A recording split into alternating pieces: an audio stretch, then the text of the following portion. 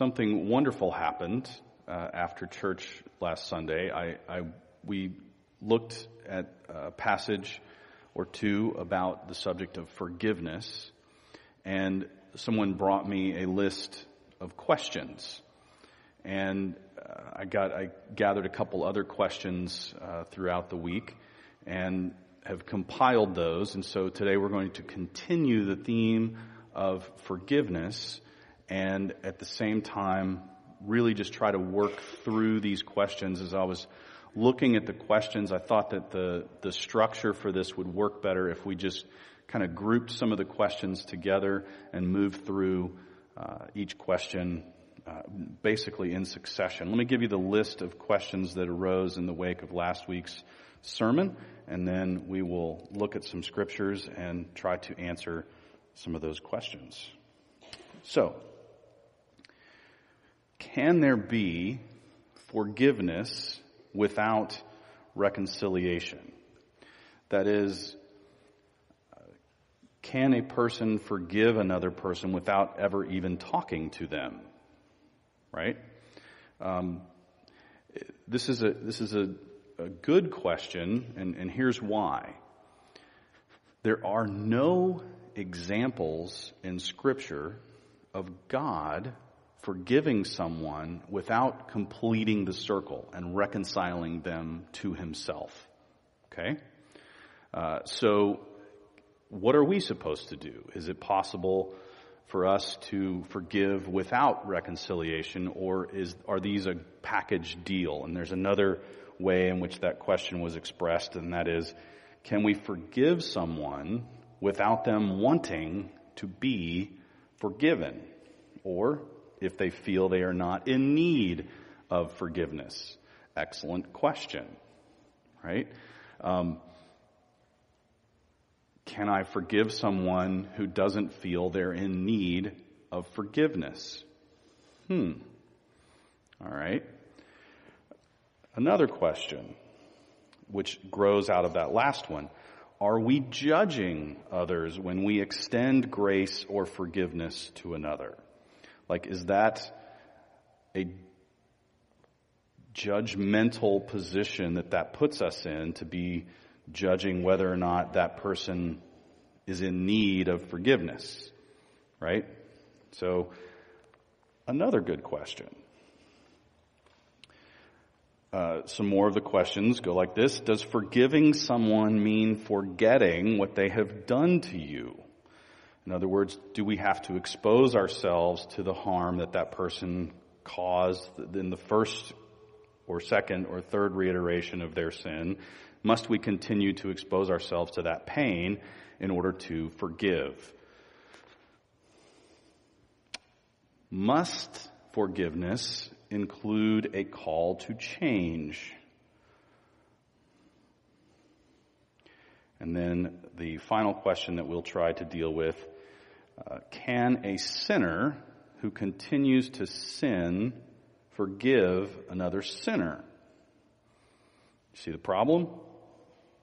If I'm unrepentant of my own sin, does that make me incapable of forgiving another? All right, good questions.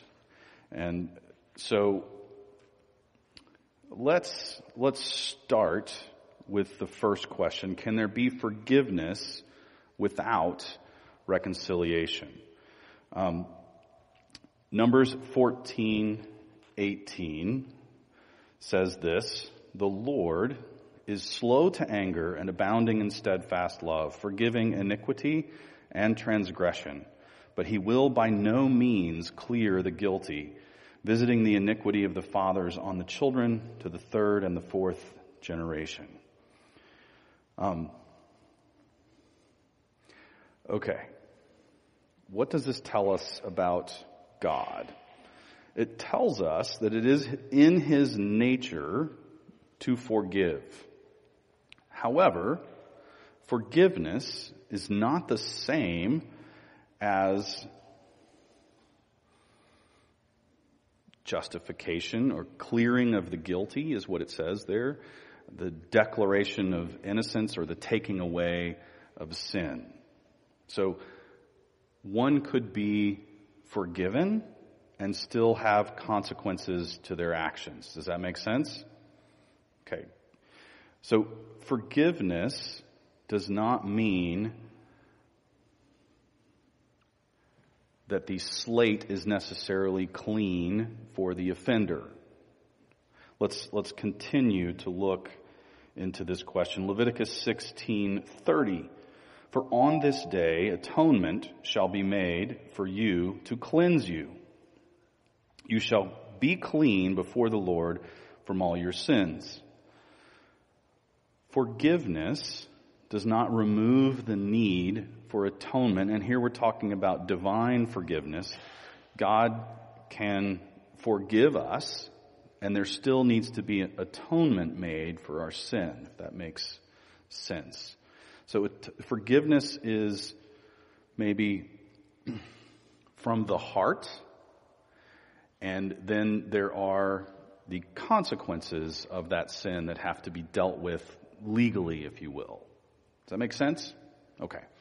So I want to create a degree of separation between forgiveness and atonement. These are two separate, at least separate steps in a process that God takes us through when He forgives us. He forgives us and provides a means for the atonement of our sin. What the book of Romans says, the wages of sin is death.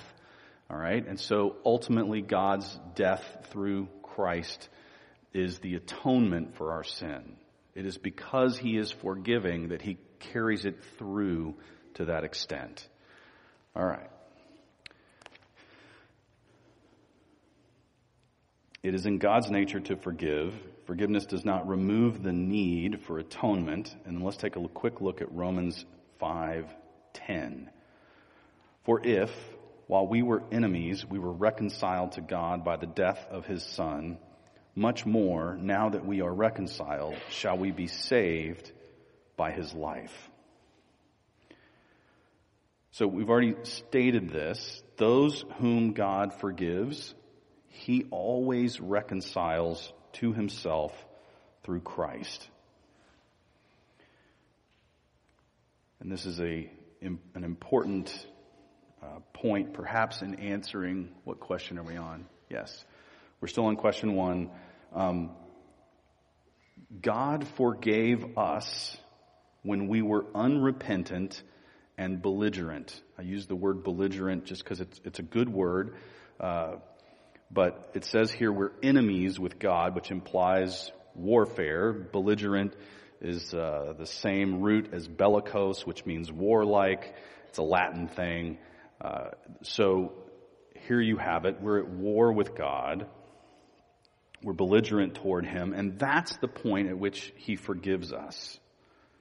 His forgiveness begins at a point of our complete unworthiness. In fact, we're deserving of something far worse. And He chooses to forgive out of love. Love is what compels God's forgiveness. We looked at that a little bit last week. All right. Can there be forgiveness without reconciliation? With God? No. With us? Perhaps. Let's look. Let's go to Matthew chapter 5, verses 43 through the first half of 45. You have heard that it was said, you shall love your neighbor and hate your enemy. But I say to you, love your enemies and pray for those who persecute you, so that you may be sons of your Father who is heaven. God does want us to love and therefore forgive. Forgiveness is born out of love. We talked about this last week. Those with whom there is no chance of reconciliation. That is, our enemies and those who persecute us. Those, from our perspective, with whom we have no chance of reconciliation. We are called to forgive, to love and forgive.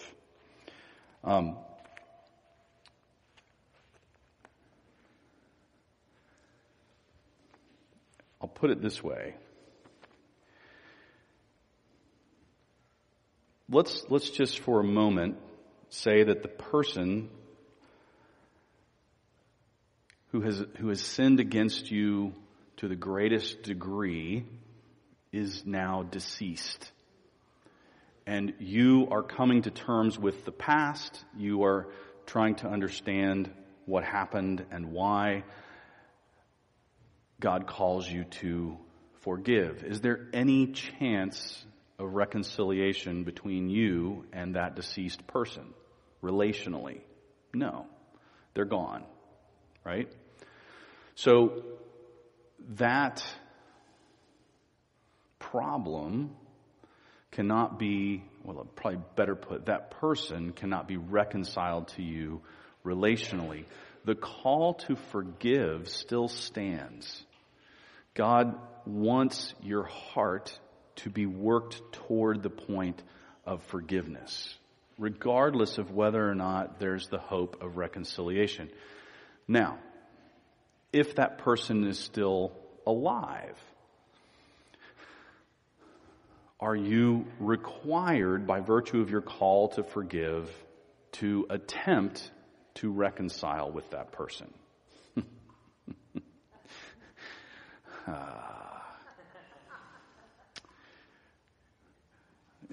You can try. You can also try nailing Jell-O to a tree.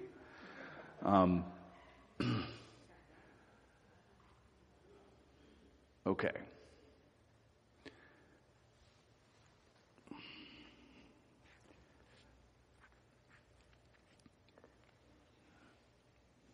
Well, I think the next passage will help us. So we're going to move. I'm not sure if we're moving to the next question or not. Yes. Are we judging? And does forgiving someone mean forgetting what they've done to you? But it will also answer the previous question to a certain extent. So we're going to go to Matthew chapter 7, verses 1 through 6. These are the words of Jesus. And he says, "Judge not, that you be not judged. For with the judgment you pronounce, you will be judged. And with the measure you use, it will be measured to you. Why do you see the speck that is in your brother's eye, but do not notice the log that is in your own eye? Or how can you say to your brother, 'Let me take the speck out of your eye,' when there is a log in your own eye? You hypocrite, first take the log out of your own eye, and then you will see clearly to take the speck out of your brother's eye. Do not give dogs what is holy, and do not throw your pearls before pigs, lest they trample them underfoot and turn to attack you." For whatever reason, people love to quote, "Judge not, lest you be judged." You get that one periodically, right? That's one of everyone's favorites. People often fail to work through to the next point Jesus makes. Do not give dogs what is holy, and do not throw your pearls before pigs. How do you determine whether someone is a dog or a pig? Or both. Well, we're not mentioning any names.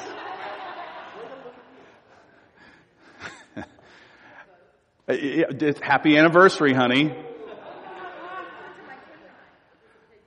Oh, got it. Okay. She was referring to our dog. Our dog looks unusually like a pig.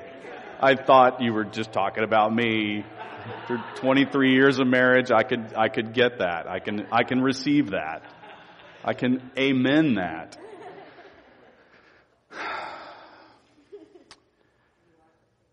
I'm what?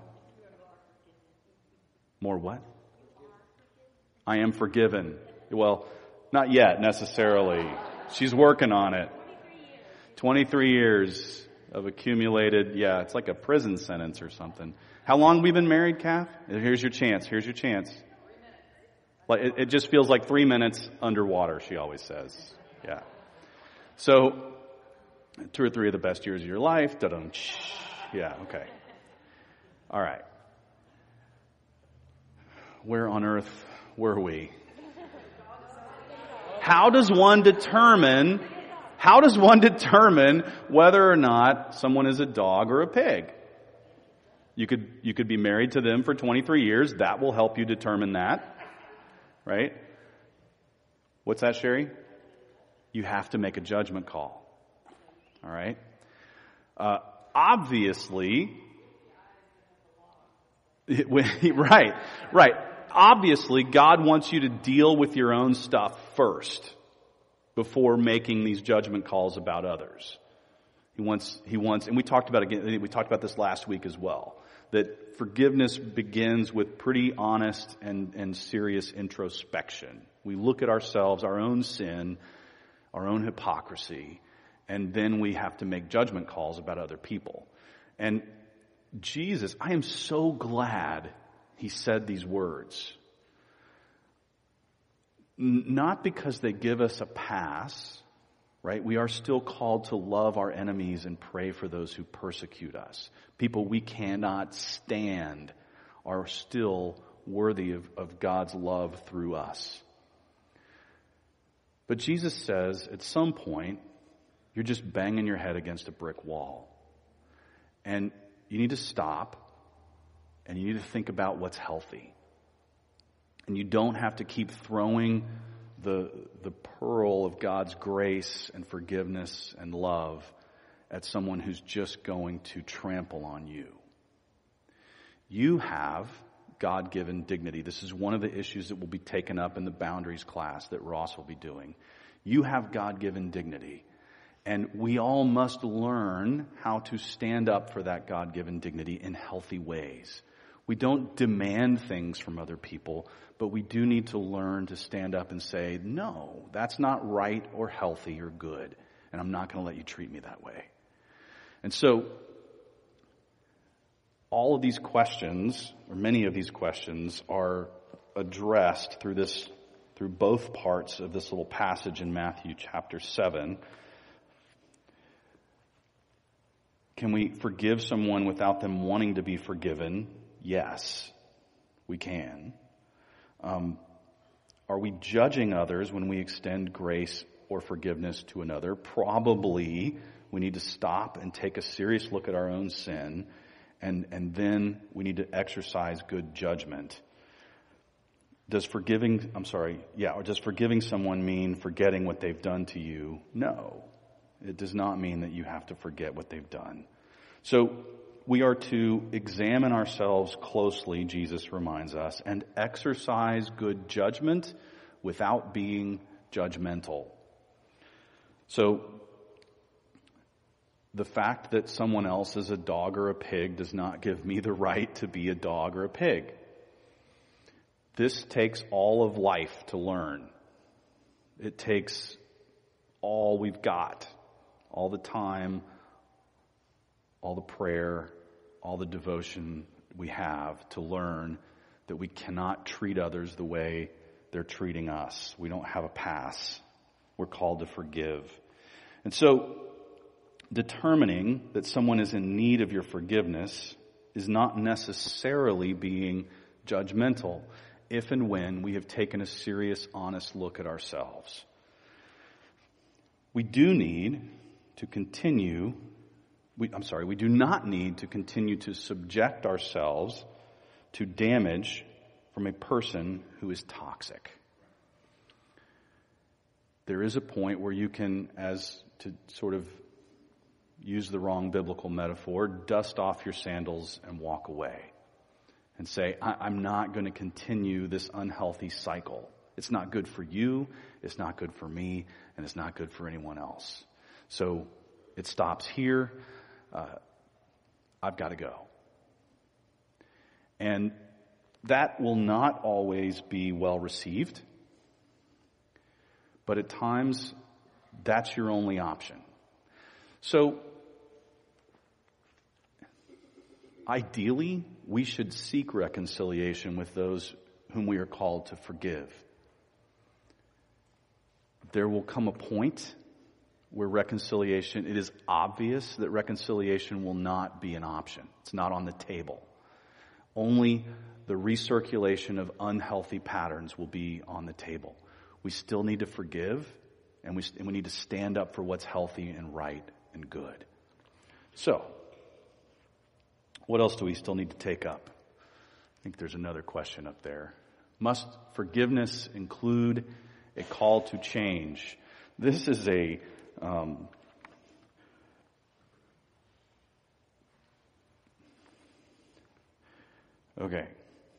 could be taken in a couple of different directions, right? So I'm going to try to address both. Let's first look at 2 Corinthians 5:18 through 20.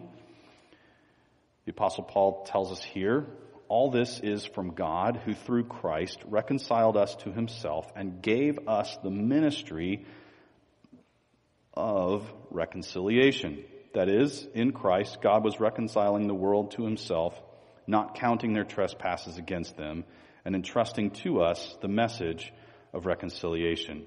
Therefore, we are ambassadors for Christ, God making his appeal through us. We implore you on behalf of Christ, be reconciled to God. So, must forgiveness include a call to change? We are called to the ministry of reconciliation. This is part of what it means to be a Christian. So, that reconciliation, Paul reminds us, is first between us and Christ. We have to come to terms with God, ourselves, his love, grace, and forgiveness through Christ.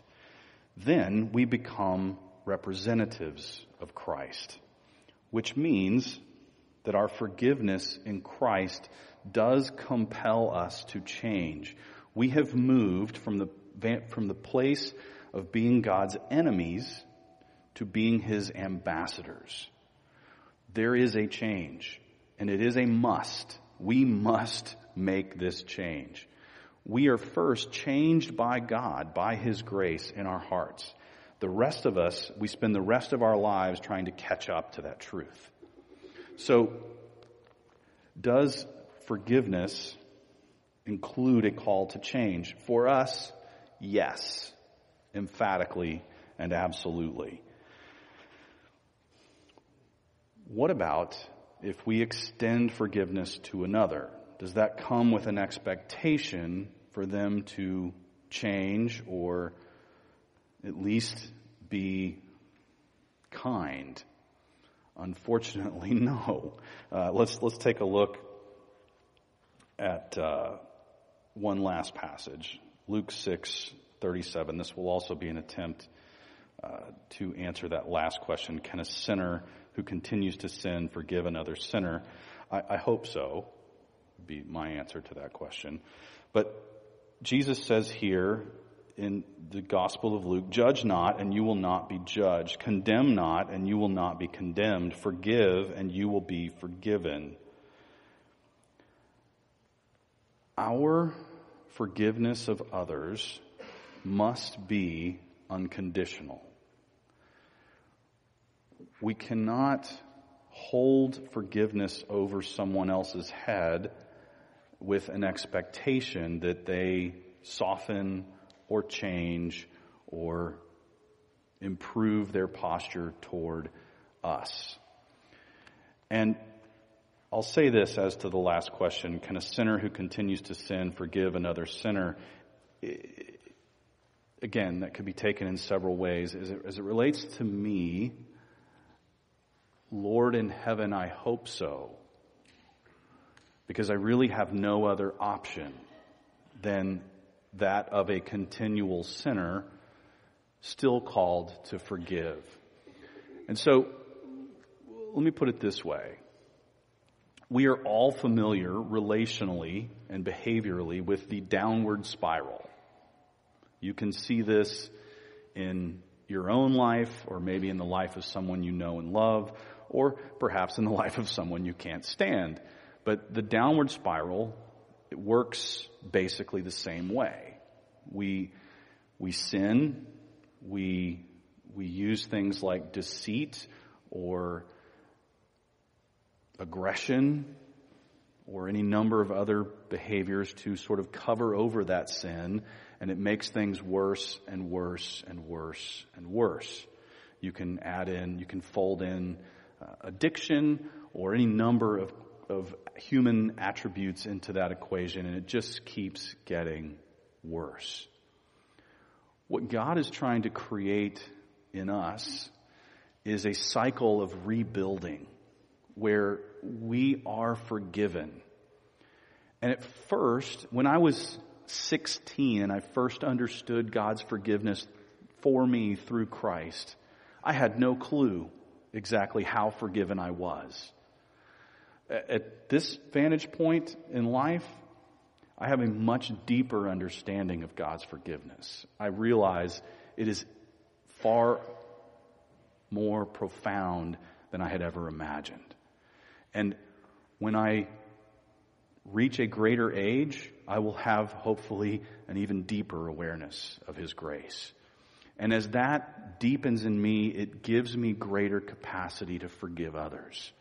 And so as I'm more forgiven, I really can't be more forgiven, but as I realize more the depth of my forgiveness, I'm able to extend more. And this whole cycle is building up towards the strength and the grace that God wants all of us to live out of. Unfortunately, we all have, it feels sometimes like we're playing Jenga. And there's always the person who's going to pull out the wrong one and the whole thing comes crumbling down. It's a game with wooden blocks if you don't know what it is. And you pull one out and you build a tower, you pull out a block, you try to put it on the top, and the whole thing becomes unbalanced, right? Like us. God is trying to build block by block our lives into a place of stability and strength and grace and love, where we learn more and more that His forgiveness is unbelievably deep and we are unbelievably in need of it. And then as that realization grows, we become capable of extending more. Will you pray with me? God our Father, we marvel at what you have done through Christ. You have broken the cycle of sin, the bondage of sin, the downward spiral of our lives, and begun the process of rebuilding one block of forgiveness at a time. Help our hearts to assimilate the depths of your forgiveness and give us the strength to extend your forgiveness to others. You indeed have called us out of the position of enemy to be your ambassadors of grace and love and forgiveness and truth. May we represent you well.